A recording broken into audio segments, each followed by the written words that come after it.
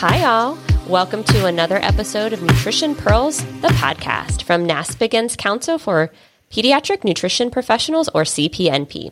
I'm your host, Jen Smith, pediatric dietitian at Nationwide Children's Hospital in Columbus, Ohio. Joining me today is my co-host, Bailey Koch, pediatric GI dietitian at GI Care for Kids in Atlanta, Georgia, and Atlanta Pediatric Nutrition. Hi, Bailey. How are you? Hi, Jen. I'm doing well. How's your summer going thus far, Bailey? We're a few weeks into it.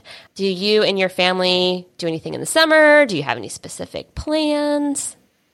We are just enjoying not having a 6 o'clock wake up call for the bus. For school. Yeah. My daughter is actually at 3-week sleepaway camp, which is nice. And my son, who's 13, is just enjoying staying up late and sleeping in and not having a schedule. So no big plans this summer. We have a nice fall break in September when things aren't as crowded or as expensive. So we're going to head to the beach at the end of September. So. Oh, that's nice. How do you pack for a 3-week camp? 2 really big Tupperware containers. Oh my gosh. Sounds amazing though. Like, is this her first year doing that? No. So she's 10 and she was supposed to go after first grade for just 1 week. Mm-hmm. But COVID ruined that. So she went after second grade for 1 week and then loved it, wanted to go back for 3 weeks. So last summer she went 3 weeks. And then this summer, she actually wanted to go 5 weeks, but told her she was a little too young for that. So she went back to 3 weeks. So I'm sure when she comes back this time, she's going to hit me up again for a 5-week camp. That is so amazing. It's an all-girls camp. Oh, that's so great. My oldest son went on a camp last year that was like, I don't know, maybe it was 2 nights, maybe it was 3 nights. It was the first time he'd ever went away. Like, he is older than your daughter. And I was like, I don't know if I can let him go. But he had an amazing time. Yeah, she's very independent and likes to kind of do her own thing and is very social. But my son has no interest. I have tried. He has zero interest in going to camp. Yeah, so, everybody's different. But it's a great camp, all girls camp in North Carolina. I went there as a kid. So that's awesome. Yeah, so I'm happy she has the experience. Great. All right, well, good. Well, it's a little bit of catch up on summer life. We just got back from the beach, so I am still trying to go through emails and all of that. It's been a challenge, but we had beautiful weather and y'all got to extend your trip. Yes. Well, we were going to extend our trip. Actually, we decided not to. We had just such a fantastic vacation with family and some of our extended family, and they were all going home, but we were kind of offered by the place that we were renting to extend. And so we had thought about it and tried to get all the kind of ducks in a row for taking some extended time off. And then kind of the last day of the beach, which was a great day, but my kids were just spending like a little bit more time inside, and they came out like kind of when all the other kids came out. So there was a lot of kids on this trip, and my husband and I were like, I wonder if we extend our stay, but no one else is here, if the kids are going to be as like excited about it. So we talked to them, and the youngest was ready to get back to our cats, and the oldest was like, I think I'd rather go home if no one else is going to be here. So it was fine because we had a perfect vacation and we just came home as planned. And so, no big deal. But yeah, it was wonderful. So nice. Yeah. Thanks. Nice. All right. It's well, good to get some sunshine. Yes, it is so good. And in Ohio, we don't get that all year long for sure. So it's nice to head south and get some of that nice vitamin D. Definitely. All right. Well, I can't wait for this interview. I have known our guest today for many years. We work together as dietitians in Improve Care Now, which is a learning network that's dedicated to the improvement of care for patients with inflammatory bowel disease. We're both on the medical advisory board for ntforbid.org, which is a nonprofit website that provides nutrition education and resources for providers and patients who have IBD and providers who work with patients that have IBD. And I have so much respect for her. She is my go-to person for anything related to nutrition and IBD. And I'm talking about the infamous Kim Brawley. So a little bit more about Kim. She is a private practice dietitian specializing in inflammatory bowel diseases. She is the co-founder of a new web-based nutrition resource, Eats for IBD. She helps organizations build transformative IBD nutrition programs. She mentors dietitian colleagues and guides patients of all ages and their families to thrive using research-backed nutrition interventions. She has partnered with organizations such as Seattle Children's Hospital and the University of Pennsylvania and Improve Care Now. She strives to make nutrition approachable and effective for those living with IBD. So I cannot wait to talk with Kim. That sounds great. I'm excited about this as well. So let's get on to the show. All right, on to the show. To welcome Kim. We have Kim Brawley here on the show today. How are you? I'm doing wonderful. Thank you guys for the invite. Oh yeah, we're super excited to have you join us for Nutrition Pearls. And our first question is going to be a little bit of an icebreaker question. So we're asking each person to kind of choose their own icebreaker question just to get to know a little bit about you before we dive into the nutrition stuff. So Kim, what did you want to be when you grew up? So when I was little, probably like 3 to 6, I was determined to become a Disney princess singer. I loved singing and had every song memorized. So that was my dream. But was there a princess and like a specific princess that if you were going to get that job at Disney that you wanted to be? I wanted to be on the movies, like probably like the equivalent of Elsa, Elsa now. Okay. That was my dream. Didn't want to be seen, just sing. So I could sing the songs forever. Just the background. Yeah, that's awesome. And I just live vicariously through my kids that way. But on a more serious note, during my junior year of high school, I traveled on exchange to Ecuador for the year. And I had the opportunity to work with underserved children with varying degrees of medical needs, many of whom were undernourished. And this was the experience, I think, that really instilled a desire for me to work in the healthcare field. Oh, that's great. That's awesome. Yeah, what a great experience. Yes, it was wonderful. Yeah. Well, good. Okay. Well, pivoting a little bit to get into our topic, what sparked your interest in working with patients with IBD specifically? This is always such a good question. During I think the first moment was during my dietetic internship at UC Davis, now, 12 years ago. I worked long-term on the GI unit because I loved GI. And there was Was this adults, Kim? This was peds and adults. Yes. Okay. All right. So I got to do both for the year. And I worked with a young teenager with severe Crohn's disease and malnutrition. And like most people, I didn't know what inflammatory bowel disease was at the time. But I really got to know this young person, and we had to go to bat for their nutrition. And they ultimately needed surgery, but this experience really impacted me and gave me a compassion for those living with IBD. So I think that was the first moment. And then fast forward 2 years later, as part of the GI team at Seattle Children's Hospital, I was asked to partner with the multidisciplinary team and be the IBD dietitian. And I love working with teams. And this role involves both inpatient and outpatient nutrition care for kids with IBD. So I have the privilege of really following patients long term and sometimes knowing them, since I could be inpatient and outpatient with them in any given day, knowing them very well. And that's a nice benefit. It was incredible. And through research and these experiences, I learned kind of the intricate role that nutrition plays in disease management and the large knowledge gap of research that we still need to find out regarding IBD nutrition. Yeah, that's really true. Oh, that's great. Thanks for kind of setting the stage with your history on working with individuals with IBD. And most of our listeners will know what IBD is, or inflammatory bowel disease. But could you just, real quick, briefly describe IBD and the different conditions that fall under the umbrella of inflammatory bowel disease? Yes, so I'll make it brief. But inflammatory bowel disease involves inflammation, just like the name says, within the bowels. The two most common types of IBD are Crohn's disease, which can occur along any part of the GI tract from the mouth to the anus. And then there's ulcerative colitis, which involves inflammation located to the colon or the large intestine. And IBD is caused by this overreactive immune response that leads to various symptoms. So kind of in a nutshell, I'd say those are the highlights. Yes. Kim, what type of patients do you feel are appropriate to utilize nutrition therapy as a treatment for IBD? And then kind of a quick follow-up, is there an ideal patient that you would say would be a good candidate for treating with nutrition? Yes. It's a great question. I might have to have you repeat it.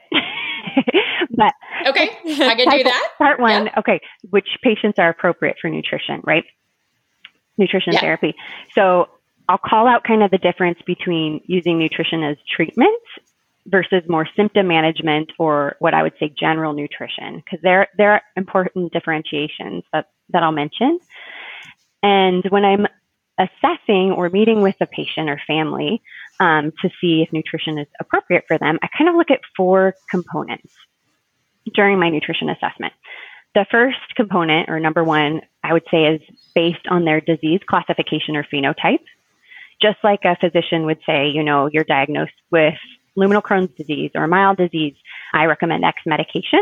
The research behind the various diet therapies points to certain disease classifications as well that may benefit. The second component, I'd say, is really looking at a patient or family's goals of care. So does a family want to try nutrition interventions, for example, before medication, or maybe in conjunction with medication? So I would be really looking for that, to hear them say that. The third component involves patient preferences and their nutrition history. So, for example, exclusive enteral nutrition could be a great option based on a patient's disease classification and the family's goals of care.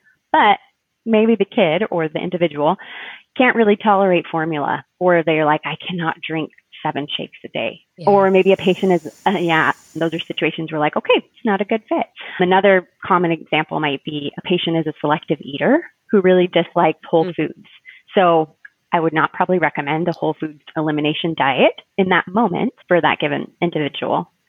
And then the fourth component is, what's the clinical indication of a nutrition therapy? Is it being used for induction therapy in addition or as adjunct to medication? Is it being used as a bridge to a medication? We know some medications take weeks to months to kick in. Nutrition therapy can be a great option in that case. And there is some excellent evidence coming out about EEN, for example, in the perioperative setting. So pre or post-surgery and the benefits of using it. Okay. Does that make sense? Kind of 4 components of, and then part 2. Part 2 of the question. Yeah, part 2, right? And so we'll get into later, like about how long, it can take for the nutrition therapies to kick in. But as far as candidates that are, a good candidate versus not a good candidate for using nutrition as a treatment, can you give our listeners an idea of who you would say, like as far as the phenotype, some of the things you were just mentioning would not be a good candidate, and those that the research has shown it actually would be useful for? Yes. So kind of I'll switch them around. The ideal candidate, I would say, again, it's an ideal scenario, hypothetical. There are exceptions, yes. So we won't get into all the nuanced details, but kind of thinking of those 4 components, and I'll refer back to them. But number 1, disease classification. We know that exclusive enteral nutrition or the liquid diet is a proven induction therapy for pediatric mild to moderate Crohn's disease. So it's the gold standard in Europe. We know it's a proven therapy. So a patient who has, mild to moderate Crohn's disease, who's in need of induction therapy, could be a great fit for EEN. Then leading into number 2, depending on their goals of care. So is this a motivated family? Are they willing to change? And do they have the means to change their current eating habits? Can the individual drink shakes? Do they want to use it in conjunction with medicine or try it alone? And I think one aspect of kind of goals of care too is the family flexible? Acknowledging that if nutrition doesn't work, then we need to reevaluate the plan, because treating the inflammation is the most important part. And then that third component, I kind of tied into the second, does a patient love whole foods? Could they drink a shake? That could kind of give me some inclination if they would be a great fit for nutrition therapy. And then lastly, what's the clinical indication? So are they in need of induction therapy, salvage therapy, like nutrition therapy, can be a great option if one is losing response to a medication. Adding that on if they're willing to see if we can kind of expand the lifespan of the medication. I've seen that work numerous times for patients. Bridge, and then as I mentioned, to a new medication, and then also could we use it in the perioperative setting. So those would kind of be like ideal situations to pull nutrition therapy out as a tool. Patients that I feel are part two, kind of not a good candidate. No absolutes again, but there's always exceptions, never black and white. But generally speaking, those with complicated, severe disease may require a more aggressive kind of medical intervention out of the gate for induction therapy. But that being said, if there are no viable medication options, or, we're looking at, hey, this will take, 3 months to kick in, it could be an option. But generally speaking, complicated. And in those patients, you could offer nutrition as an adjunct, right? Like if they were motivated and that aligned with their family goals and all of that. So, and ideally, that's such a discussion between that shared decision making between the team. Having the GI on board is key, and willing to monitor labs and monitor closely. Are there certain phenotypes, for example, like if they have stricturing disease or, other examples that nutrition would not be a good option? Yes, there is not a lot of research. So I'll touch on it briefly, but not a lot of research for some nutrition therapies on complicated disease. Overall, I think most providers would say, we need to use medication. That being said, there are case reports, and the literature is growing especially for EEN, the liquid diet we talked about, and its uses in complicated disease. Again, case studies mostly, but sometimes we don't have a lot of options. So it can definitely be a great option to try or to add on. But yes, SCD, the IBD aid, there is no literature really in complex disease that it's the best option. There's not a lot of research also for kind of not an ideal candidate. The research is not as robust in those with ulcerative colitis or colonic disease. We haven't seen the same results. Again, literature is not as robust, but it wouldn't be necessarily my first option for an individual with UC. There are efforts, though, as we speak, of more nutrition research coming out in UC. So it's an exciting area. Absolutely. If you're talking to a family about nutrition as a treatment, how do you introduce this to them and helping them help with the decision-making process? Another great question. I'd love your guys' insights too, since you're experts in IBD nutrition, to kind of see what you do as well. But this has kind of changed for me now, especially working in private practice. Most patients I see have reviewed my website, which discusses nutrition therapy as a therapy. So they're coming in with some knowledge. They've oftentimes done their own research on nutrition therapy, but maybe need guidance on how to implement it or what the best fit would be for them. Or they're referred from their provider, so we can hit the ground running with the best option to meet their needs. In the clinical setting, because I know most of our audience is working there, I had the privilege of meeting with every newly diagnosed IBD patient at our institution and was able to share nutrition options with every patient. So based on the responses kind of to those 4 components that I shared above or earlier and what was clinically going on with the patient, I would share best fit options and give my recommendation. Even if we did not dive into nutrition therapy in detail, I pointed them to resources for more information, and we would discuss kind of general nutrition and IBD, depending where they were at. But I felt it was a disservice not to at least bring awareness that nutrition interventions exist, because you never know at what point someone may be interested in it down the road. And we know through research that the top question patients ask is, what do I eat? What do I eat for my IBD? Yeah. Yeah. I think that's definitely my first question that I get.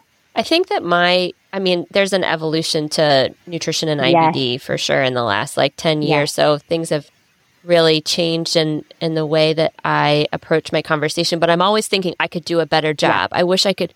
It's very difficult, I think, to explain nutrition as treatment when there's so many different options. It's not like other conditions where you have to. Yeah. So it's a longer conversation, but I try not to make it too cumbersome when I first am introducing the idea.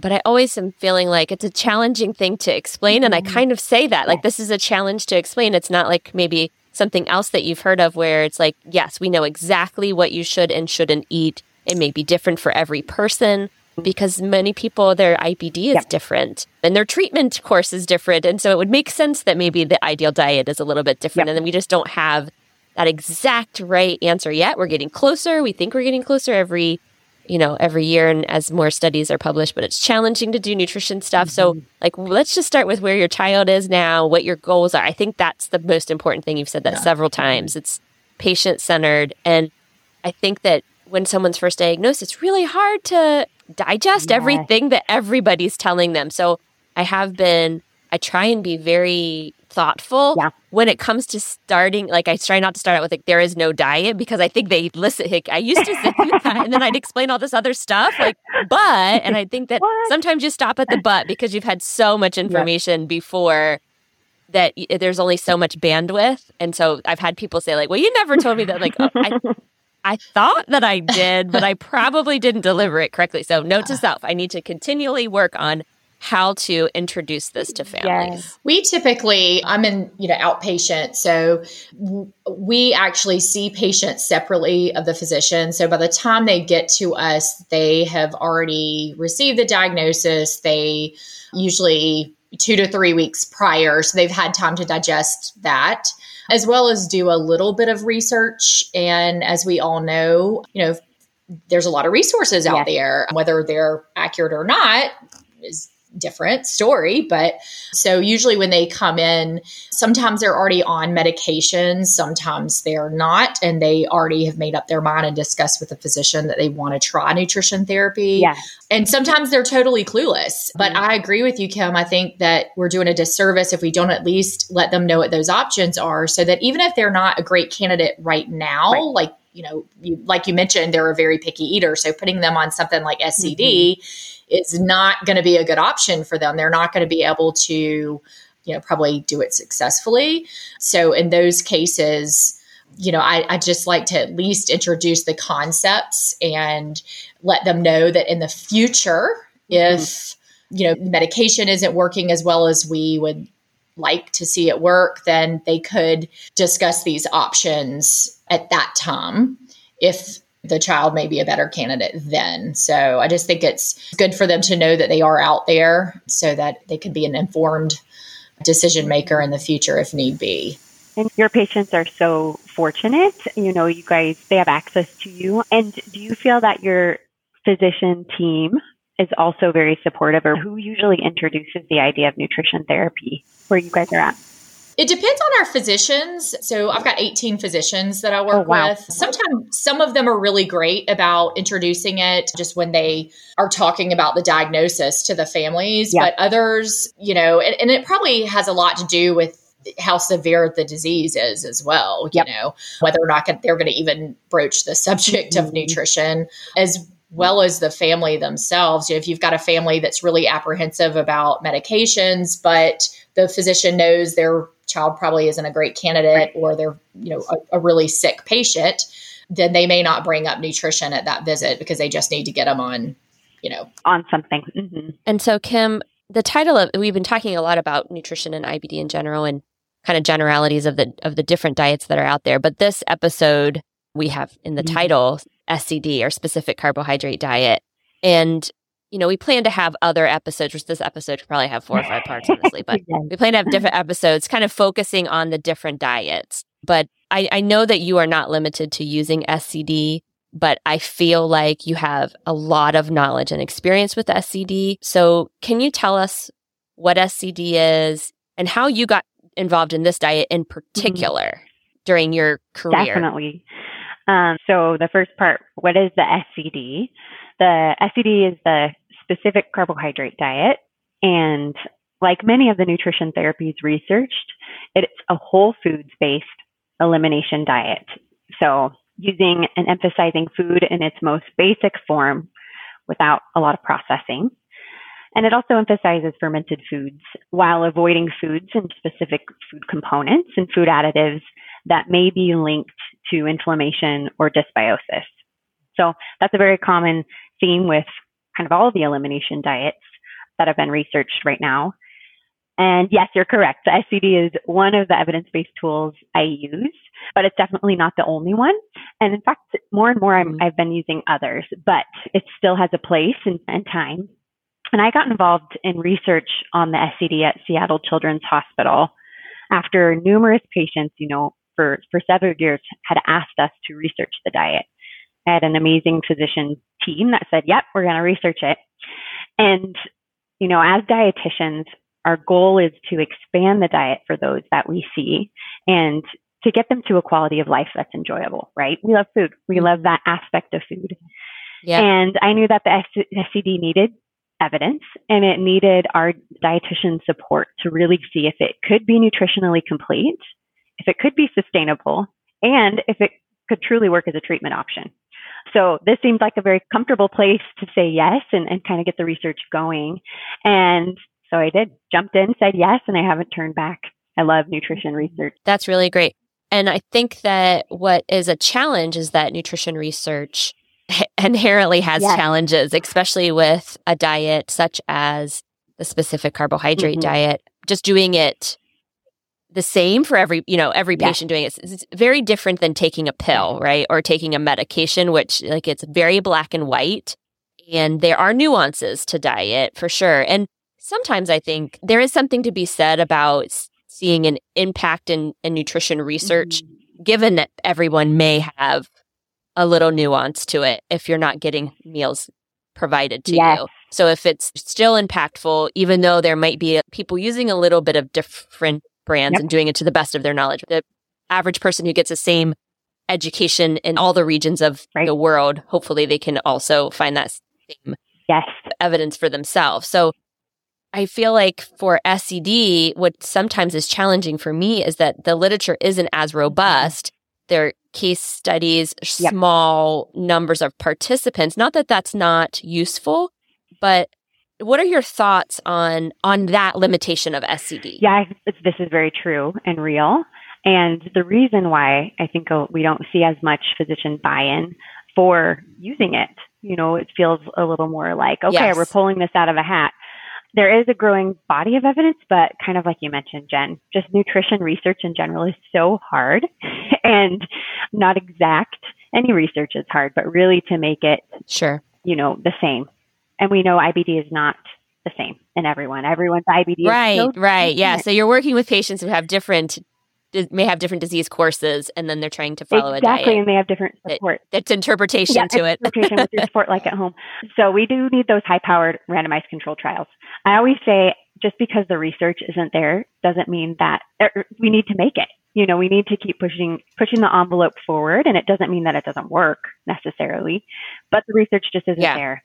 That's what led us to do one of the studies at my center on SCDs. We had people coming in that were doing it on their own and being successful. Yeah. And I think for a time, it was kind of the only kid on the block almost. I feel like other than exclusive enteral nutrition. So it was one of the few food-based diets that I think our patients had known about or heard about. And a lot has changed over the last few years. But I feel like, does the research in SCD, Kim, influence your decision using it? Yeah. Or does that not influence it as much? And it's more of where the patient is, what they can do, what their goals are, because some of the diets are different. And so I feel like for certain people, maybe including more starches in their diet is something that they would find as a benefit to them. And so you might lean one way. But if there are other people that are like, you know what, I want to avoid X, Y, and Z. Tell me what you think about that. The research, kind of like you mentioned, we do need more, and we really need to look at mucosal healing as well. Like, are we seeing mucosal healing? Just like we would with medication, with the SCD. And this is true for other nutrition therapies as well, like the AIP, the autoimmune protocol, and the IBD aid. We need more research on those as well. But we know there is robust evidence behind some other nutrition therapies like exclusive enteral nutrition that we talked about. And there are a few randomized controlled trials on the Crohn's disease exclusion diet. And it's great. And they are really looking at, in the last 5-6 years, pediatric IBD and adults. And they're looking at complex disease. So they're really keen. And now there's a study in process on, I believe, those with pouches using the CBED. So super exciting. Wow. Yeah, we don't want to leave those UC No, patients out. I and feel like sometimes I'm very limited we- with them, Yeah. you know. And I've had a few UC patients that have done SCD successfully, and it has worked Yes, me for too. them. So yes, for our listeners, I think that's key. Like, while the research isn't there, we've all used it in practice and we've seen success. So that's why it's hard to say black and white. It's like, this is the ideal patient, but we've, I'll talk the produce study, which you guys were involved with, also looked at patients, and we saw success with some patients. So that's where the family. I think as long as you're thinking about it in the same parameter that you would with medication, just like you mentioned earlier, that we can be objective when the objective measure should be with, their medical side, but also with just their quality of life, making sure that there's no malnutrition or holes in their diet, making sure that they're meeting their goals while meeting the child's needs. Kim, for when you are seeing someone for SCD, do you have them do any prep work ahead of time? Do you give them any materials to look over or tell them, maybe try some of these foods, that sort of thing? Yes, absolutely. So I'll kind of do two hats. Right now in private practice, usually I have like a preliminary discovery call just to see where we're going. I'm looking at those 4 components that I talked about earlier to see what would be the best fit, because they may come in with an idea, but maybe they haven't heard about the IBD aid. I'm seeing my expertise in pediatrics, but I also see adults now too, which has been such a privilege to be able to really meet with adult patients who don't have access to a dietitian at their institution and who want to know more about nutrition. So in that call, I may have them hone in on something, and then I get them in quickly to see them so we can start transitioning. In clinic, I would always say, give yourself a couple weeks, then come back and see me so that you can try some of these new foods. There's a transition period to learn new ways of cooking, how to cook new meals and work with new food components. And then what you need to restock your pantry. And I hate waste. I hate food waste. So I'm like, don't go throw away everything. Just use it up. Use it up. That's such a great point, Kim. I don't think I have a timeline or it's okay if it takes this amount of time. I feel like people want to jump on things right away, and you're right.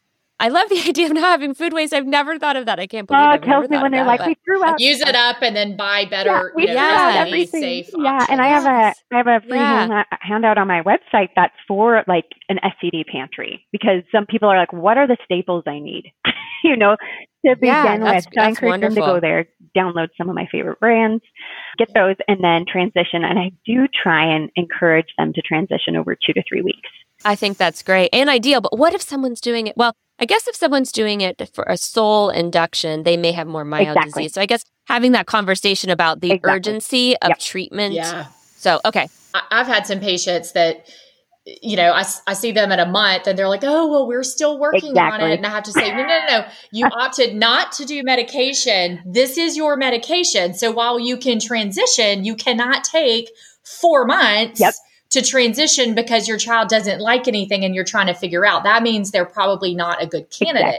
Exactly. That's key. And I think letting families know, like, it's okay. It's okay if they're not a good candidate, because I do have what feels like guilt families coming, we want to do everything possible, but if it's not a good fit, I feel like it's important for us to let people know that's okay. Yeah. And you also have some parents that are pushing it, but the child doesn't want to do it, teenagers. And it's just not going to work if the child, if they're not on board. Are you finding, Kim, you mentioned working with adults. I'm just curious if you're finding that the adult GIs are as supportive of diet therapy as, our pediatric GIs. For the most part, they are not there.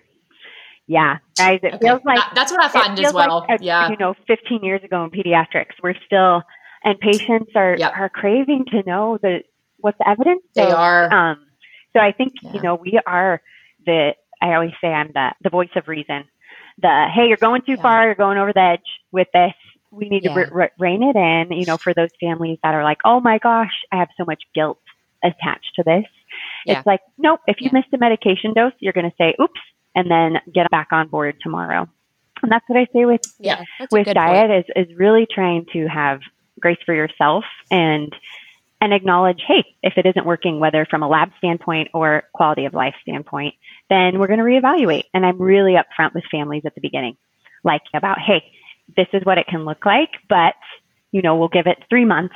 Or if they really just don't like the foods and it's miserable for your child, then we'll reevaluate. And, in private practice, I can now say that up front with them and then our next visit transition. But in clinic, it was sometimes I would see those families that, they're 2 months in now and they haven't fully transitioned to the diet. So that's exactly like you said, Bailey, having that conversation of, okay, this is your therapy. So what are we going to do? What is a reasonable time for them to transition fully to SCD? Yeah, I give them, like I said, kind of 2 weeks to transition from their pantry, try new foods. And then I say, okay, over the course of a month, the learning curve is uphill. You're going to feel like you're going uphill. Yep. And I really feel like by a month in, you're going to say, okay, I've got this. It's not so overwhelming. Yeah. And then by 6 months, they're teaching me. I say they're the experts. They're teaching me. So that's the goal. And I can see some of them for a year, which is pretty neat too. So I can, if any flares happen, we talk. What do I do about diet in a flare? What do we do when I'm feeling well? That long term.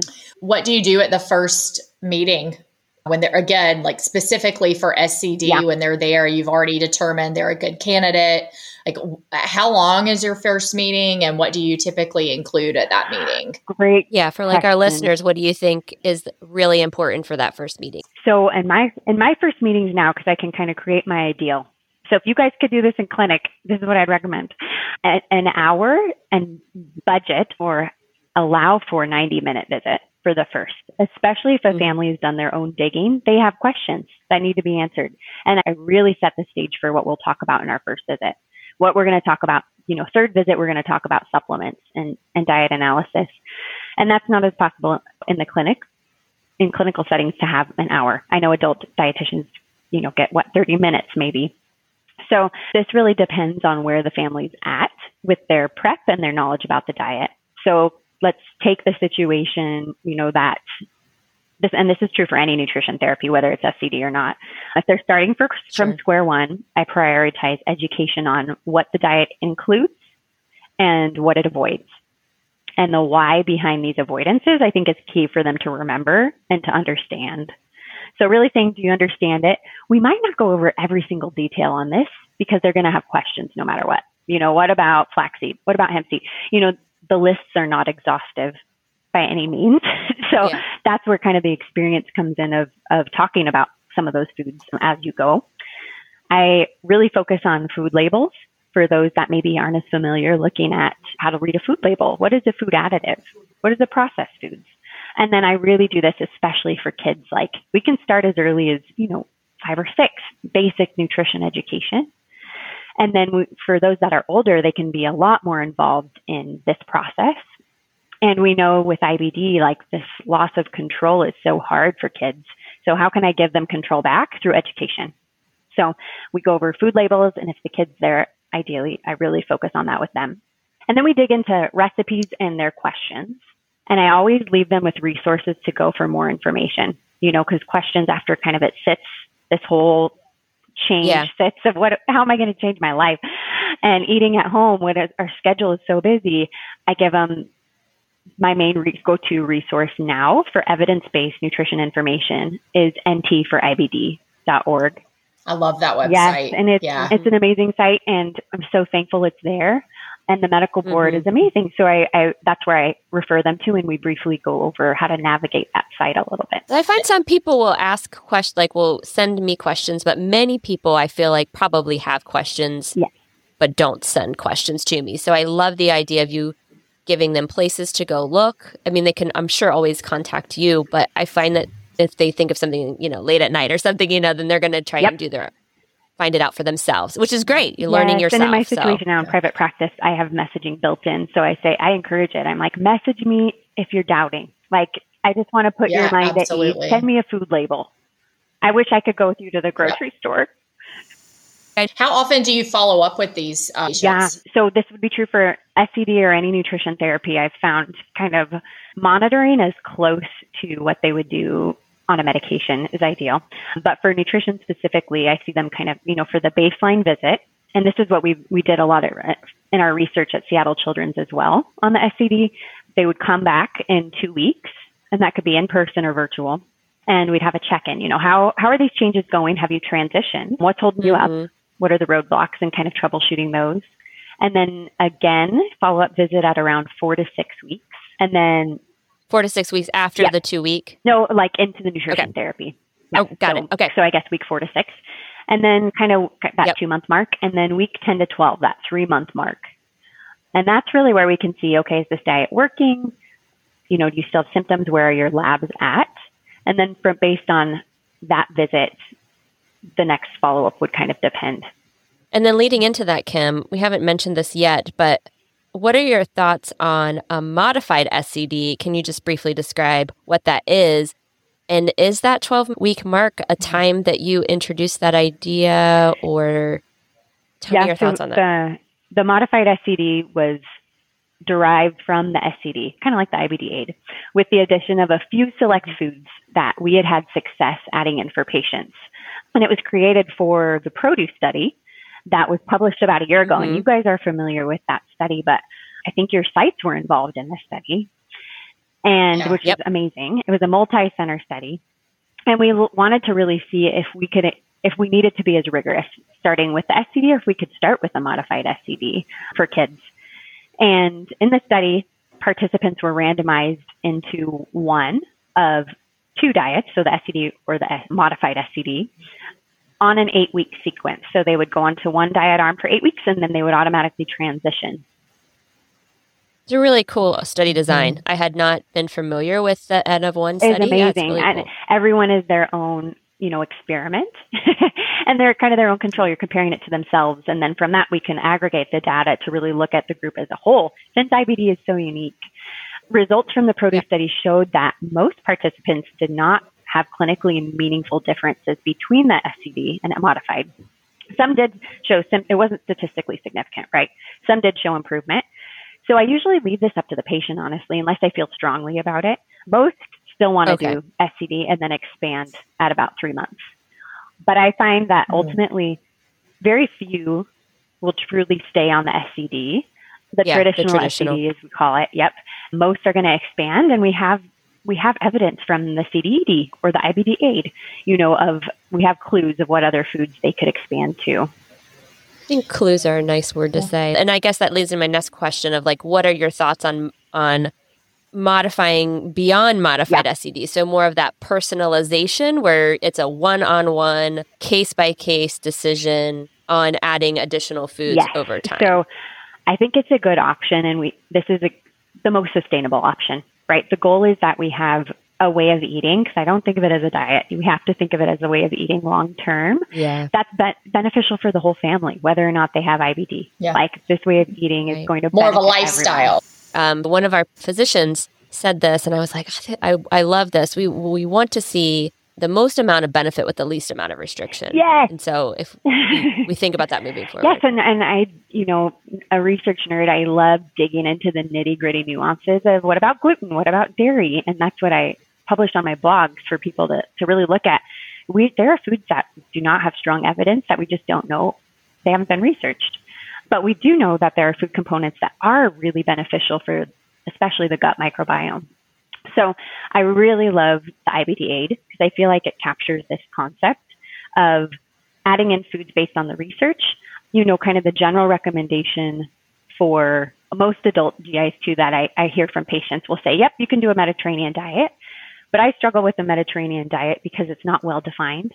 And we know I feel like it's pretty nebulous. So I love the IBD aid as more of a sustainable long-term option. Oh, that's good. It captures, good. And I find people, you can add fermented foods. I love the focus on the essential 8. The downside is there's no research in pediatrics, but it's just not there again, And in the research in adults with IBD aid, I know we're getting a little off of our SCD topic, but is there research on the diet itself, or is it the theory behind how the diet was put together? Is there more research on those individual components, not putting the diet together? Yes, it's more about the components of the diet. And they've really focused, which is amazing, on pregnant women. Yeah, for the IBD aid. Okay. So we need research. Okay, your institution, let's partner with UMass, Barbara Walensky for research on IBD aid. But it's an expanded version of the SCD with up-to-date research. And that's, I feel like most patients feel that is sustainable for them and easier to follow than a Mediterranean diet, which is a little more vague and we know that the Mediterranean diet is very different depending on where you live in the Mediterranean. So. Yeah. Did that answer the question? That was like a wordy tangent. Sorry. Definitely. Yeah. You've answered all of our questions so well, Kim. I was like, I could just go on and on about this, guys. We're just rapid fire questioning Kim today. So, Kim, what do you think is one of the keys, or maybe the most significant key to long-term success on SCD? That's hard. Okay. It is hard. And maybe there's not a great answer to that. So maybe just kind of answer it whatever way. I kind of think of three off the top of my head. Yep. Support, your support system. Do you have a family who's cooking with you, cooking for you? The families that I can think of that do this really well, they're all in. Families. They're all in. Yeah. And maybe they're not all eating it, but they're all in to support the family member and sponsoring nights where people can come over and try their foods. It introduces everyone to a new way of eating, new ingredients, and it can be delicious. The second thing I think of is enjoyment. So truly those that do it long term enjoy it. And I think the third that is probably the most important is maybe answering your question, improved quality of life. If you don't see improved quality of life through symptoms, inflammation, and overall enjoyment of the diet long term, then it doesn't really work.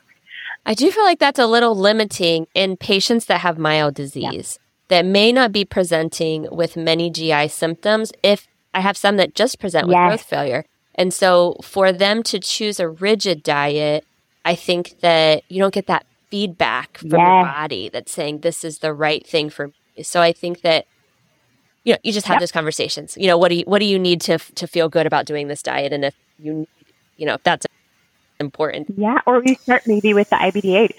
Especially with those with mild disease, I would say, hey, let's take, just like that physician said, I loved it, Jen, that you work with, the least restrictive, the maximum benefit. Maybe we start with IBD because, they're not in the hospital, they're really doing well. And we can look at the markers to see how they're responding and reevaluate. I always say therapy works only if it treats inflammation, symptoms, and improves quality of life. So whether that's medication or diet. I remember when I was at the SCD conference at Seattle Children's and you were speaking, y'all had a patient panel and they were all different ages of children. And the youngest one said that he had figured out how to make all of his favorite foods SCD safe, including, he said, you can even make marshmallows SCD safe. So like whenever I meet with families that are going to utilize diet, I always, the pre-planning, looking at their recipes and seeing how they can adjust them so that the child doesn't feel like they're missing out. That enthusiasm, I think, is so important. It is. It doesn't, you have to present it in a way of, these are all the foods that are part of this diet. And I think I learned that from you, Kim, when we first started talking together about SCD. And I think that makes a huge difference. And I was at a conference, it was similar, Bailey, with a patient panel. And one of the patients was saying that, and I don't know if this is recommended, but she learned how to make the yogurt on her computer tower, the heat off of her computer tower. Wow, that is in a dorm room where you wouldn't think you'd be able to do something. I'm like, that's so innovative. And she was so excited to say, this is what I did. That was next level. And those are when we're celebrating and dancing up and down. I think, maybe I would add to less ingenuity, or like I said, that flexibility and an abundant mindset is really key of hey, I can make something else taste good. How can I solve this problem and not be sad with what I'm missing? And we do acknowledge the sad. That's very real. There are lots of losses with IBD, and we can still turn lemons into lemonade, so really working towards that and holding the space for the sad is very real. We could go on and on about those too.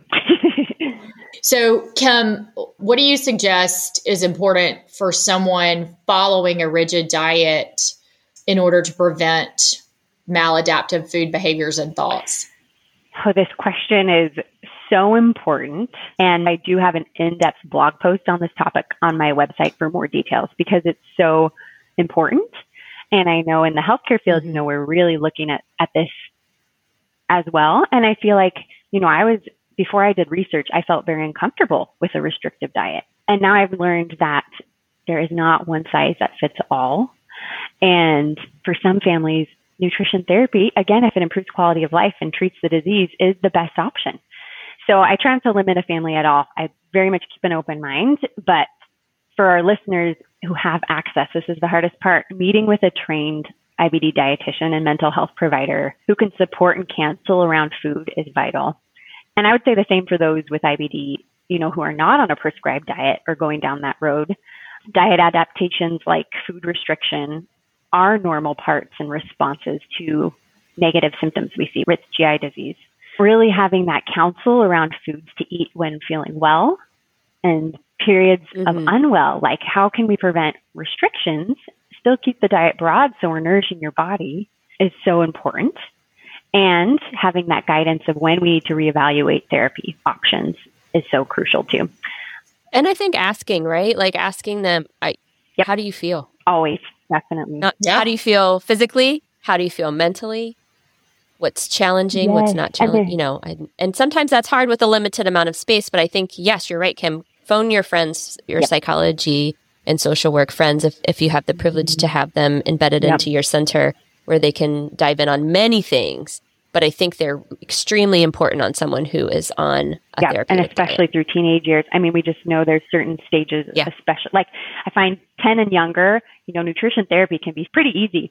They're more under your wing. Yeah. Then we get into the teenage years, which are just naturally like butt heads. Like, so how do we give them ownership and part of the decision making?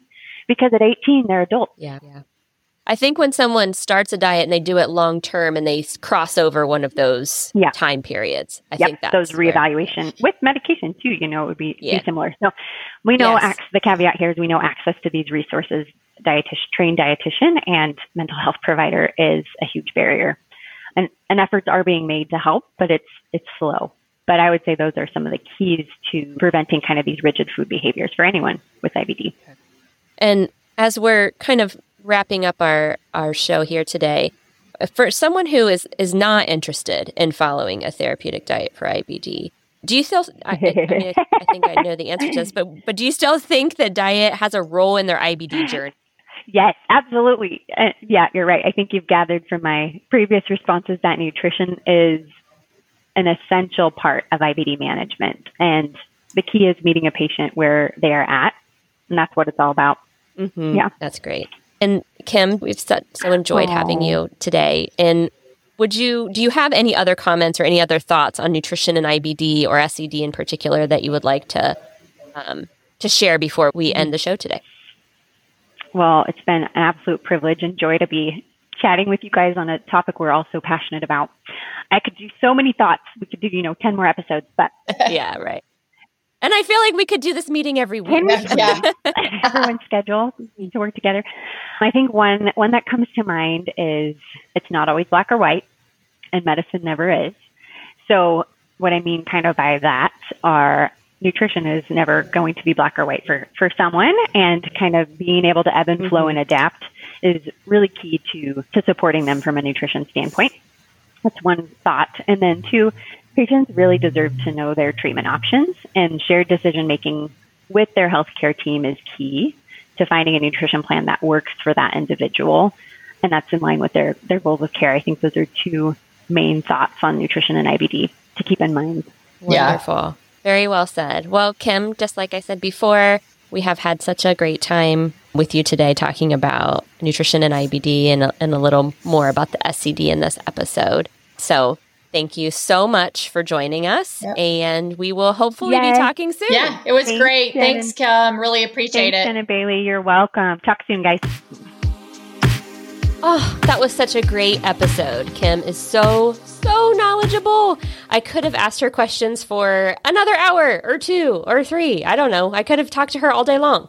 Yeah, she was great. I agree. She's such a wealth of knowledge. I would say 3 takeaways from talking with Kim would be, my first takeaway would be that it is important to introduce ways nutrition can be a part of treatment for IBD, regardless of whether a patient is a good candidate for a therapeutic diet right at the time of your first meeting. Yeah. So if not all of those little pieces that Kim described, if not all those little pieces fit at the perfect time when you're first meeting them, that you should still kind of introduce it, because there might be a time when all of those pieces kind of align, right? Yeah, absolutely. Okay. And then my second takeaway would be adding another takeaway to your first is that it is important as dietitians to let families know that it's okay to take a few weeks to transition to a diet like SCD. And they don't necessarily need to throw out all the food that they have, but they can take time to learn about the diet, add new foods to their pantries, and try recipes. And it's also important to know that that transition, though, should be finite and not like months. Give you some time, but there should be like, okay, you got 2 weeks, and if you're struggling at 2 weeks, like let's talk and kind of figure out how we can either move on to something else or finish that transition, right?